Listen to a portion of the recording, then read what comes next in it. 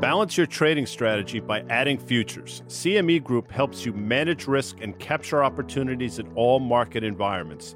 Capitalize on around-the-clock access to highly liquid global futures and options market across all major asset classes. Just visit your online broker and get started. Plug into valuable educational materials and trading tools and see what adding futures can do for you at cmegroup.com/on-the-tape. Guy here. You're listening to an audio broadcast of Market Call. That's MRKT Call. It's a daily video series I do with Dan Nathan every Monday through Thursday live at 1 p.m. Eastern.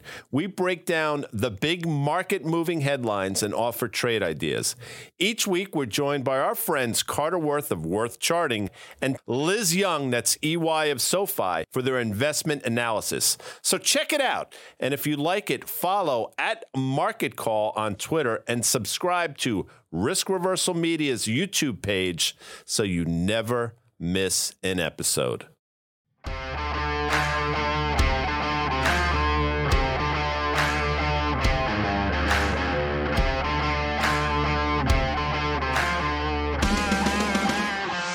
You hear that guitar riff, an homage to the great Gary Rossington, an original member of Lynyrd Skynyrd, who passed away at 71 years old the other day. As you know, Danny, I am a huge Skynyrd guy, but you see Danny Moses there. And folks, I will tell you that I met Danny a few years ago, and I've yet to find somebody as rigorous as Danny Moses in terms of understanding markets, but not only understanding, but actually taking the time necessary to do the deep dives to create tremendous opportunities. So this is Market Call. It is Tuesday, March 7th. 1 o'clock Eastern time. This Market Call brought to you by CME Group, Danny, where risk meets opportunity. Of course, our data provider is FactSet. Dan Nathan is in Arizona at a Moody's conference, but the two of us together, and this is a perfect day, as it turns out, for us to be doing Market Call with one another. Great to be here. Great to fill in for Dan. Well, you are not filling in. You are a huge component of everything that we're doing. And look, let's get right to it, because obviously top of mind today is Jerome Powell. So let's slide it, Earl, as they say, and take a look at some of the headlines coming out of this. And I think he's pretty clear. If we go to the Jerome Powell slide, he's pretty clear in terms of what he's wanting to do. And Danny, you said it earlier. You said this sounded not like a testifying in front of Congress, but this sounded like one of the Fed meetings. It was a Fed press conference. Clearly, he had one on February 1st. Obviously, then he was a little bit, you want to call it dovish there.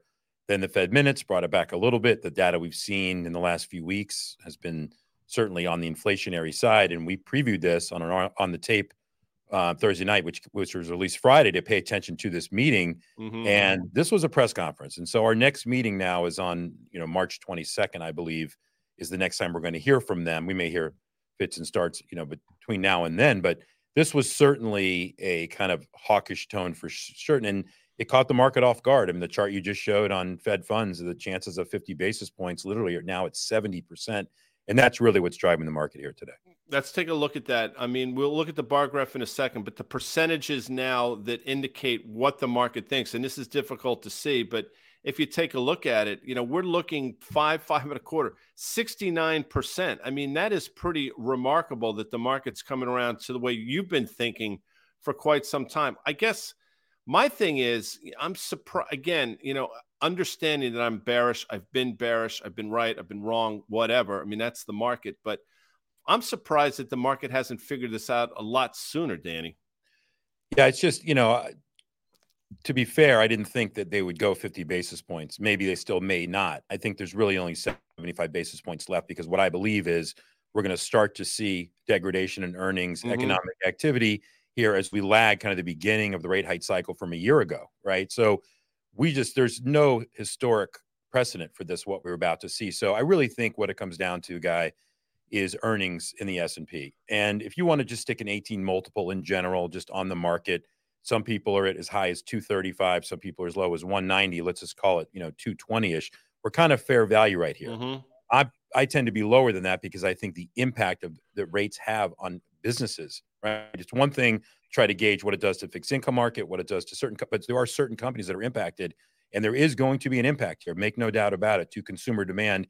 And I believe we're going to start to see that in droves. So yeah, I agree with that. I couldn't agree more. And we'll debate whether or not the market deserves an 18 multiple or whether, in fact, 225-ish is going to actually come in terms of earnings. But let's look at the bar graph in terms of the CME FedWatch tool, because I think this illustrates it a little clearer in terms of where we are in March and where we are now here in May, or what we're looking for in March, and then subsequently what we're looking for in May. I mean, I think the market, again, is starting to figure out. When you can see it visually like this, I think it makes sense. Let's take a look at the S&P chart. This is obviously something we've talked about for a while. We look at it through the lens of futures here on CME Day, but we're right at this uptrend line, Danny. I know you look at technicals, obviously you look at fundamentals as well, but you try to marry the two. I look at this line. I think one of, if you go back yesterday, one of Mike Wilson's reasons for being tactically very short-term bullish was the fact that the S&P traded down to 3940, effectively the 200-day moving average, and bounced. We also bounced on that uptrend line that we've drawn for quite some time now. The question is, and the question I posit to you is, was that it? Was that rally yesterday where we almost got up to 4,100, I think 40.75 or so?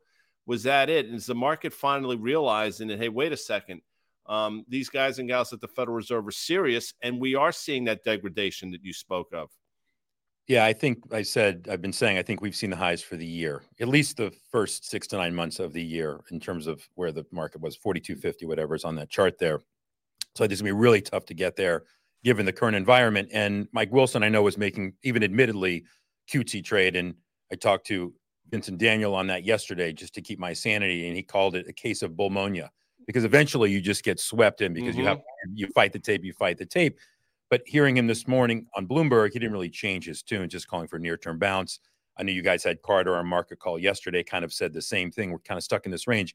These 40 points, 80 points, 100 points are somewhat meaningless because you're going to need to know what the longer-term trend is going to look like. And not technically. I'm talking about earnings trends. And that's, I think, is what the focus is going to be. We're in this time period right now where you'll get some earnings reports coming, and we're, certainly 6 weeks away from seeing kind of first quarter numbers.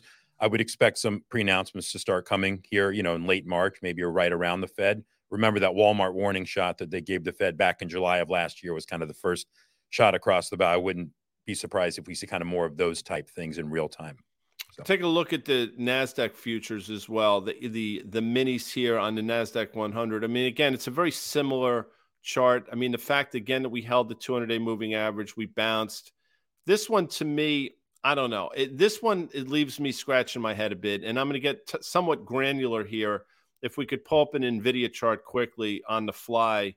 And again, a stock that was 108, I think, at its low, might have gotten to 103, but let's just call it 108 or so as low in October. A stock that's now pushing north of 240. So I can do that math. I mean, this stock has now rallied well over 100%. I bring up NVIDIA because we're clearly in a rising interest rate environment. It's clearly a stock now close to 20 times revenues, which is expensive, yet this defies logic. Now, if we go back to the NASDAQ E-minis and take a look quickly, we'll see it's hanging in here on large part due to a handful of these names that are sort of basically not only treading water, but doing extraordinarily well. I guess my question to you, because you look at these things, how long can these valuations for some of these high flyers last, understanding that NVIDIA said, they're at the forefront of AI and, pay no attention to some of the shittier businesses that we've had last quarter, pay attention to what we're doing in a clear growth area. So you look at something like this, I know the way you think, you say it's only a matter of time before this thing sort of shows its true hand. What are your thoughts on not necessarily NVIDIA granularly, but the NASDAQ in the light of what I just said? Yeah, I think the market in general, right? So the NASDAQ kind of has the, quote, higher growth companies. Now, many of them are now cutting employees, so I wouldn't call those necessarily high growth, but some of those are the sexiest game in town. So if you need to invest in the U.S. markets and you want any type of growth, this is maybe where you go. But what's amazing to me is that, yes, charts are great. They can be a great tool, certainly a great tool when you get to very important points in the cycle. And it doesn't take much just looking at that chart, not being a technician, to create a very bearish trend very quickly by breaking through those numbers, whatever those yellow numbers are, on high volume down. And then we'll be back here a week later and say, well, now the chart looks bad. What do you do? I just think you're right. I think that the quality of what's been leading are that those names are just expensive. I think it's just a scarcity value on certain names that people are willing to pay a premium. When and if that does end, we shall see, but I think it will. Here's an interesting comment from one of our viewers, and Andrew's here, I think, almost every day. And he says, why are you guys so focused on understanding the market rather than making money? And that's a fascinating comment. And I understand it. And I'll say this. Yeah. Would you rather be right or make money? That's an age-old line that I've heard since I started working in 1986. The cerebral out there tend to sort of focus on things when there are opportunities to make money. My pushback would be, I think you have to understand the market in large part to make money. Now, there are periods of time where you could throw darts and do really well. And quite frankly, over the last couple of years, that's been true in spades. But I think, and this, correct me if I'm wrong, Danny, but I think we're entering a period of time where in order to make money, I think you have to understand what's going on in the market. What are your thoughts on that? That question sums up this entire market. I've always talked about this market has been about immediate gratification. What are we doing now? What's happening today? And what we're trying to do is help people for the longer term. So for the short-term investor that wants to trade on the algos take over on a certain word of quantitative easing, quantitative tightening, hawkish, dovish, whatever it may be, sure. But I'm not going to trade like that because I think that's a fool's game over the long period of time. You cannot time the market short-term. So taking a step back, buying a company with very good fundamentals, right? Buying the market you think are inflection points where over a longer period of time, you can kind of set it and forget it. Mm-hmm. Granted, this is not a set it and forget it type market because there is so much going on, right? And company specifics matter. So that comment right there is the definition of everything that's been happening. And the last piece of that last thing is the Fed doesn't have your back any longer is the next Well, that's sentence. for sure. Who was that cat that said it in the forget it cow? Like Ron Popeil or something? I don't know. Yeah. Those were great late night commercials. I would stumble home back in my early days and turn on Channel 9 or something, hoping for a late night Ranger game and find one of those. But I digress. Let's take a look at the VIX. And again, we say it all the time, Danny. We're not advocating trading the VIX, but we use the VIX as sort of a gauge. I don't know if these single day, these 0-day options, I mean, you can probably speak far more intelligently than I about these things.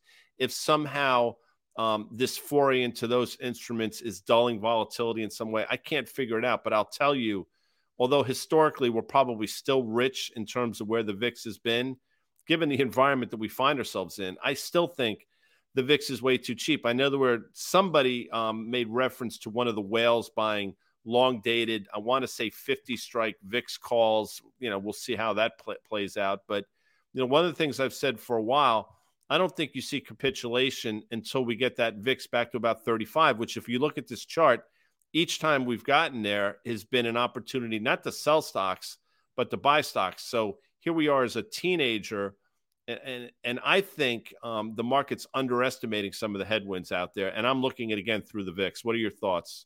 Yeah, it's pretty much just an inversion to the S&P, but you're right. You never really get a chance to trade it because it goes straight up in a line when it's time, right? So I think this is a tool. Say, hey, if you're looking to buy put options, because really this is, in terms of factor of the price of options in general, calls or puts for that matter. But obviously you look at this chart and know there's not much downside to the VIX from here. So what does that tell you? That tells you vol is too cheap. In my opinion, it's too cheap measured what I think where the S&P is going to go. Mm-hmm. So buying S&P puts here with the VIX that looks like that is probably not the worst trade, but it's completely inverted. So is it the cart before the horse guy, horse before the cart when it comes to the S&P, and the VIX and what drives it. So this is a good tool to look at. I don't think there's any downside in this. Let's take a look at 2 years. As well, we look at the 2-year yield. David Grisco saying, guy with a mohawk, exclamation point. Yeah, you know what? I'm 59 freaking years old, but I can still sport the mohawk because that's the way I am. I'm a bit of as Danny will tell you, I'm a little out there. But again, that's neither here nor there. This move in the 2-year yields, it's been remarkable. I mean, here we are. I mean, this is something that we didn't talk about forever because there was no reason to talk about it.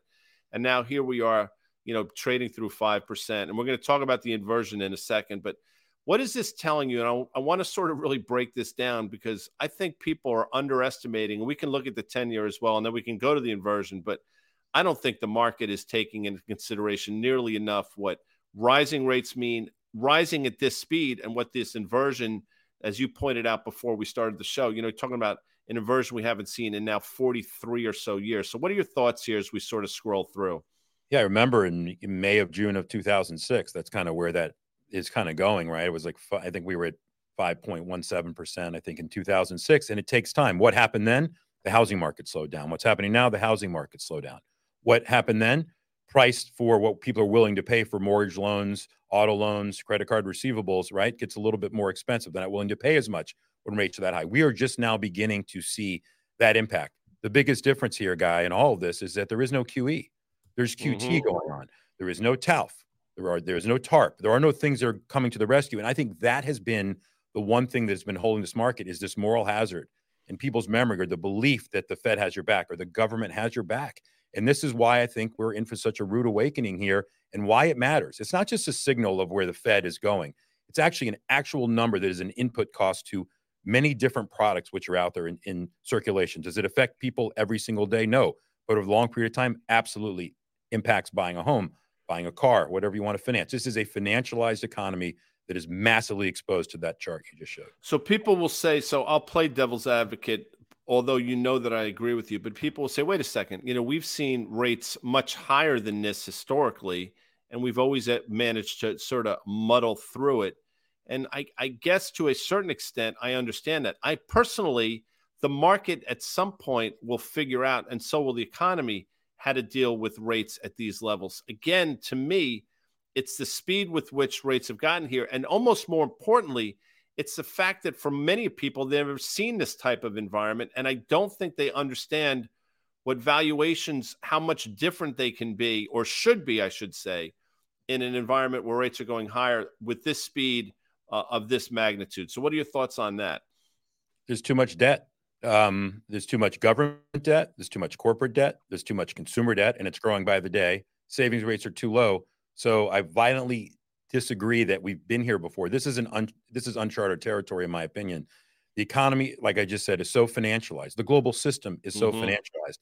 The ability to cut rates doesn't exist because of where inflation is. We are on the other side of this, right? So you can talk all you want. We've seen what's gone on with Bank of England last fall. We're seeing what's happening right now with Bank of Japan. We're stuck. They're stuck. We're all stuck. So you can't print money to solve this issue. And that's what we've been used to for so long. So I just think this is unprecedented. And I think the traders that have been around as long as you and I have seen these type of things. And it's not, listen, we need to have a normal cycle. We need to have a recession. We need to have a clean. Don't be so scared about it. We're going to find the right price for assets to clear. We never did that in 2009, 10, and 11, right? And I'm not saying we're going to have any type of sell-off or any financial crisis like that, but there are zombie companies that never should have made it through, and we're going to have to, basically, those companies are going to have to go by the wayside because the government doesn't have their back. It's interesting you say that, and that's a point I made when Fast Money just started, that if you think the leverage in this, and now I'm going back now 13 or so, 14 years, 15 years, if you think the leverage in the system went away, folks, think again. The leverage got moved, and you talked about the debt levels. You see it in the terms of the Fed's balance sheet, which got to nearly $10 trillion. So the leverage didn't go away. It just got moved. And I would submit it got moved to an entity that's probably the least qualified to deal with it. Now, I'll say this, if I'm being honest, I'm shocked at, to this point at least, how well things have gone. When I say well, I'm looking basically through the lens of the market and the fact that the credit markets haven't seized. But I guess my question to you is, as they try to unwind this balance sheet, and as again, 2s, 10s now north of 1%. We've been talking about this, Danny, since last summer, getting to these levels. Well, here we are. What does it mean? Talk to folks why this should be concerning, because I've heard so many people say it's different this time. And I've pushed back and say, yeah, it is different this time. It's actually worse. So what are your thoughts on that? This chart, if you showed me this chart and then, showed me where the 2-year was that made this chart actually work and compute, I would say we're going into a massive recession. Why would that be? So you made the comment earlier, is the 2-year at 5% a huge deal? No, not if you have economic growth and the 10-year yield are 6, 7, 8%, because it's telling you they're expecting growth in the future. This is telling you they believe what the Fed is doing and where short-term rates are going to create a slowdown. So we haven't been at these levels since 1980, right? We were in 1980, I think we hit negative 2%, by the way. I think it was almost a 15% 2-year and a 13% 10-year. Can you imagine that environment right now? No one can imagine what it would be like to finance your home and cars at those type of rates. That being said, this is portending. So if you showed me all these charts and didn't show me the S&P, I would tell you the S&P was at 3,000. Right. The fact of what is fair value. Fixed income always leads equities. It always has. It always will. Well, on the corporate balance sheet stuff, it leads equities in every aspect. So I'll go with this is a chart I will pay most attention to. And I've said before, the market's been rallying on 10-year yields actually coming in. My thought has been you want the 10-year yields to start to go up, to catch up to the year so that the belief will be growth will be there. And this is telling you something completely different. And I agree that this is where we should be, negative 100. And I think it's going to get worse. The only reason I'm going to ask this question is because I know you have thoughts on it, and two people have asked. So, Mike J., any comment on Credit Suisse in Europe? And then Chad Tunis says Credit Suisse, the largest holder, sold 100% of their holdings. And you've had a lot of thoughts on some of these European banks that I got to tell you something. The only reason we don't talk about them on Fast Money or on CNBC as much as we should is because they're European banks, but it doesn't mean we shouldn't be talking about them. So what are your quick thoughts there? Yeah, listen, it wasn't just Credit Suisse. It was Deutsche Bank. There was a lot, SocGen. And whenever there's a crisis, it seems like the European banks find their way. They weren't as regulated, stringent as we were. They might be now, and there's just cleanup going on. I think a lot of the fallout for Credit Suisse, Greensill, what have you, all the other products which they had on the market, that ties in with SoftBank and so forth, have basically come home to roost. And it's sad because Credit Suisse, as you and I know, DLJ was probably the best brokerage firm that existed on Wall Street in the 80s and 90s. I was at Oppenheimer back then. We wished we were DLJ, right? And that culture was great. The culture's been unwound at this point, right? They're effectively shutting down the U.S. market. So, keep in mind that in 2008 and 9, when we were going through our crisis here in the U.S. with our banking system, it was 2010 and 11 that you really saw the fallout over in Europe. Now, they've since put in Basel III, very strict standards, kind of what we have. So those type things, I think, are contained. But I just think culturally, the European banks had a different way of doing business over time. They took a little bit more risk, and we'll see. I'm sure there's a lot more, many more shoes to drop. I haven't done enough work specifically on the European banks, but it's different. Yeah, and people will say there's no systemic risk, and I can't speak intelligently about it either. But what I'll tell you is, as much as that people are talking about deglobalization out there, the banking system, there's still a lot of interrelations without question. And the thing we need to talk about now, because we're going to talk about gold in a second, and this goes back to your Bank of Japan comments, is the U.S. dollar. So let's take a look at the dollar, which has gotten itself off the mat in a pretty meaningful way since the beginning of February. And, the dollar, it's so funny. Again, it's something we rarely talked about in the early days of Fast Money. And I'll say this, when I started my career, if the U.S. dollar were to move 1% against the yen over the course of a month, let alone the course of 5 minutes, that was a big deal. Now these dollar moves are just, in my opinion, completely out of control. So dollar seems to be trending back to the 200-day moving average. We'll see what happens if and when we get there. But talk about the U.S. dollar and what your thoughts are. And at a certain point, because we're going to look at gold, will those historic relationships decouple? In other words, a rising dollar no longer be bearish for gold. But let's just talk about the dollar quickly if you have thoughts, Danny. Yeah, just the dollar, obviously, I think is trading with. So back up a day ago, ECB is talking about 350-point rate hikes, right? Going to happen concurrently. We were thinking 25 bips even 24 hours ago. So really it's a factor on the margin of what that change is, right? Bank of Japan, obviously, they're trying to defend their currency at any chance that they get. How do they do that? They sell our 10-year bonds, right? And that's why our yields, some of the reason our yields move higher.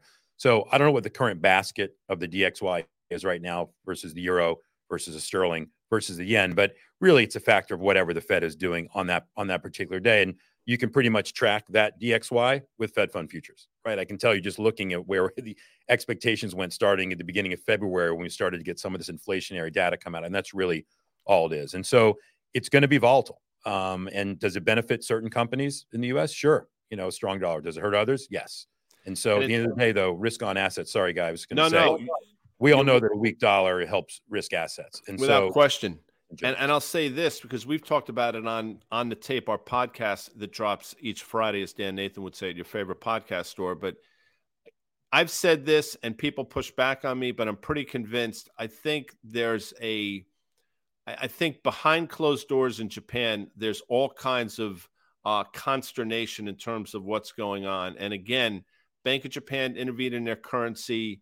I want to say now it's probably 5 or 6 months ago when dollar yen was just off to the races. I don't know if we can pull up a dollar yen chart, so I apologize, guys, if I'm asking you to do something we can't do. But they intervened because they had to, and that worked. And then a few months later, They effectively intervene in their currency vis-a-vis their bond market. Now, if the yen starts to weaken again, that's going to pose all kinds of problems. Now, I don't want to get too in the weeds on this shit, but I think if you really want to watch, one of the many things you should be watching right now, in my opinion, is what's going on with JGBs and what's going on with dollar yen. Thoughts on that, Danny? Yeah, for sure. They have to pick their poison. I mean, their inflation is running now, I think, north of 4% or close to it, and expected to keep, right? Yet they're 10 years capped with their yield curve control at 0.5% because there's too much debt, right? There's 10 trillion in debt. Their debt to GDP is over 2.5 times. Mm-hmm. So they have to do something. The other problem is they import more than they export at this point. So a weakening yen really hurts their economy and hurts their company. So they're doing whatever they can to basically artificially depress rates, right? And fundamentally support the yen. And so that can only work for so long, Guy. They only have so much ammunition, right? And at some point, that's going to matter. And if you said one of the things that could, quote, break in this market, it's that. You wake up one day and the yen's back to 145 to 150. I think we're currently sitting around 136, 137. Or for some reason, the 10-year yields just go right through that 0.5% because the Bank of Japan decided, you know what, we're going to lay off. Can't hold it anymore. So that is something to watch. And I think the repatriation of dollars back into yen, right, or out of U.S. products, call them treasuries, back into their markets, could have a big impact here, especially on our treasuries. They are the largest foreign holder of U.S. treasuries in front of Japan. So and people will say you guys are cherry, and this is not directed at you. This is directed at me. You're cherry picking. You're putting all the bad shit out there. We're not trying to scare anybody. We put it straight down the middle. I mean, you say it all the time. I mean, you want to come in and be bullish, and I know that's true. The not the problem, but the environment suggests that you're looking around and you're seeing the things that a lot of people are seeing, and the only thing that's sort of keeping people, I guess, giving people hope is the fact that the stock market is hanging in as well as it does. And I think if the bull case here, before we look at gold, if the bull case here is that too many people are bearish, well, that's a shitty bull case, in my opinion. Thoughts on that? Listen, the market is a reinforcement mechanism. If you're positive and the market's up, it reinforces these positive thoughts. The problem is when it goes down, which I believe makes more sense, whether that's going to happen or not as a whole different, things fall into place. And when that narrative matches, when you say, okay, 210 inversion, I wasn't paying attention. Earnings coming down, I wasn't paying attention. But the market goes down, the whole market's a puzzle. And all you got to do is try to figure out enough of the puzzle that you can see it, like in No Way Out. That's Yuri. I see that. I see that it's Yuri. So once that makes sense, everything kind of falls into place. And to your point, the market doesn't make sense, to me, at least. The U.S. stock market is the best market in the world. And I think it's the best regulations for the most part. There's certain companies out there we won't go into that don't have the correct policing of their accounting and so forth. But for the most part, it is the safe place to come, right? It's a structured environment. The rule of law, for the most part, is pretty good. So yes, it's the sexiest game in town. And I think that's why it's been holding up for so long. And this is really just between a soft landing, a hard landing, a no landing, and all that stuff we keep hearing about. In my opinion, cards speak, fundamentals matter, and you can't have rates, short-term rates like this high. You can't have the Fed raising rates 5% in a period of just over, what'll be 13 months or so forth, and not have repercussions in an economy, in a system that is so dependent on financializing itself. And that's it. There's nothing else. It's pretty simple. And the last thing I'll say, Guy, is I saw the end of the world, basically of the financial world in 2007, 8, and 9 firsthand. I saw what was happening. We stopped it from happening. But now it's time to cleanse some of that stuff that we never dealt with. And that's the problem I have by letting go. And that's what does not allow me to be bullish. Right. And that goes back to my comment about leverage. By the way, No Way Out is a great movie. Kevin Costner. I mean, I love Kevin Costner. But in your opinion, Danny, where does Gene Hackman rank in the actors of our time? Top 10? Because he's in my top 10. He's in some of my favorite movies. So, yes, I'll put him up there. Definitely top 20. Top 10, somewhere in the 10 to 20. And I'll tell you, there was about a 5-year period of time where Sean Young, who played a prominent role in that movie, was the envy of many folks, myself included. Let's take a look at the gold chart, because it all comes back. Not it all comes back. Gold's getting bludgeoned today, and it makes sense. People say, wait a second, if inflation is a problem and the Fed is pointing out that it's a problem, why is gold getting battered? Well, it's getting battered because they're trying to combat it. Here's my point, and I think you would agree with this. Central banks continue to buy gold. In 2022, I think It was a record amount of gold central banks bought as far back as I think data has been collected in terms of ounces and in terms of dollar amount. It did not manifest itself in the price. Gold's getting whacked today. I think you and I both share a view that it's just a matter of time before gold gets off the mat. And maybe it's on the back of like a Bank of Japan flare up or whatever term you want to use. But what are your thoughts here on gold before we 5,000? Yeah, I was hopeful. I'm still hopeful, but last week about this time, gold was acting actually very well in a inflationary environment. Today is in your face hawkishness, and it's obviously taking a hit here. I don't know what the volumes are, physical gold versus synthetic. And, you don't really own gold. If you own GLD, you're just you don't. And you know what? We'll do a whole podcast on that. But that being said, this to me, I just buy it on weakness nonstop, and I don't think this is a collapse. I mean, this is relative. We've seen a ton of volatility in gold over the last several months, and I think we'll keep seeing it. But I'm a buyer in the weakness on gold, and when it does start to work in an inflationary environment, I don't think there's a cap. That chart, look at that. What is that? In March 2000, in March of 22, we were north of 2,000. I don't see why we won't get back there. I agree with you. And again, just to be fair, if you had told me all the things that would be taking place today, Danny played this game with the S&P, and you said about gold, where will gold be? I would have said we're at least 2,500, if not a 3,000 handle, but we're far from it. Let's take a look at crude oil. You share my views in this as well in terms of energy stocks. The commodity, if we look at a crude chart, can't get out of its own way. I mean, you go back to December, and we keep banging up against this 81 level and seemingly failing. Those lows seem to hold as well. So I guess what I'm saying is we're in a pretty defined range. I will tell you, I am still bullish of the commodity, although common sense in this chart suggests otherwise, which leads me back to the energy stocks, which are having a difficult day today, understandably so. But I still think hold some value. What are your thoughts there, Danny? Yeah, if you're a person that's positive on the S&P, doesn't believe anything we're saying, or wants to be bullish, then you have to own energy stocks, because that means we are going to have a soft landing. That means that things aren't going to get as bad as I think. And again, not to bring their names up, but talking to Porter and Vinny over the last few days, they're buying Petrobras at 1.5 times EBITDA. I mean, there are some names out there that are extremely cheap. They come with geopolitical risk, right? Mm-hmm. They come with a lot of volatility, but look at the single names instead of trying to trade the commodity. Look at the names, and you don't have to have oil go up for a lot of these names to really work and return a lot of capital over time. So we are currently battling. So the 10-year yield makes sense in conjunction with, relative to the 2-10 spread, I should say, where oil is having trouble here, because we are portending a slowdown, in my opinion, coming. So I love Danny Moses. I love your intellect. I love your rigor. I love everything about you, other than the fact that, you're some closet Met fan, but that's, for another show at another time. Spring training in earnest now, and I'll tell you, my Bronx Bombers look poised for a run to where we should be, I would say. Things we saw back in 2009. You Met fans out there, it's an aging rotation. The Knicks, by the way, Danny, playing that NBA game on Sunday night, that Knicks-Celtic game, prime time on national television in the Boston Garden, double overtime Knick victory. I haven't seen something like that in 20 years. So the Knicks are for real, but that's another podcast for another time. Danny, thank you for joining me. We're going to see you tomorrow, IRL, as they say. We have an event coming up. But that's it for today's market call. I want to thank CME Group, where risk meets opportunity. Obviously, FactSet. Thank you, Danny Moses, for making the time. I know the audience loved it. I will be back tomorrow with the great Carter Braxton Worth of Worth Charting. We'll see you later, folks.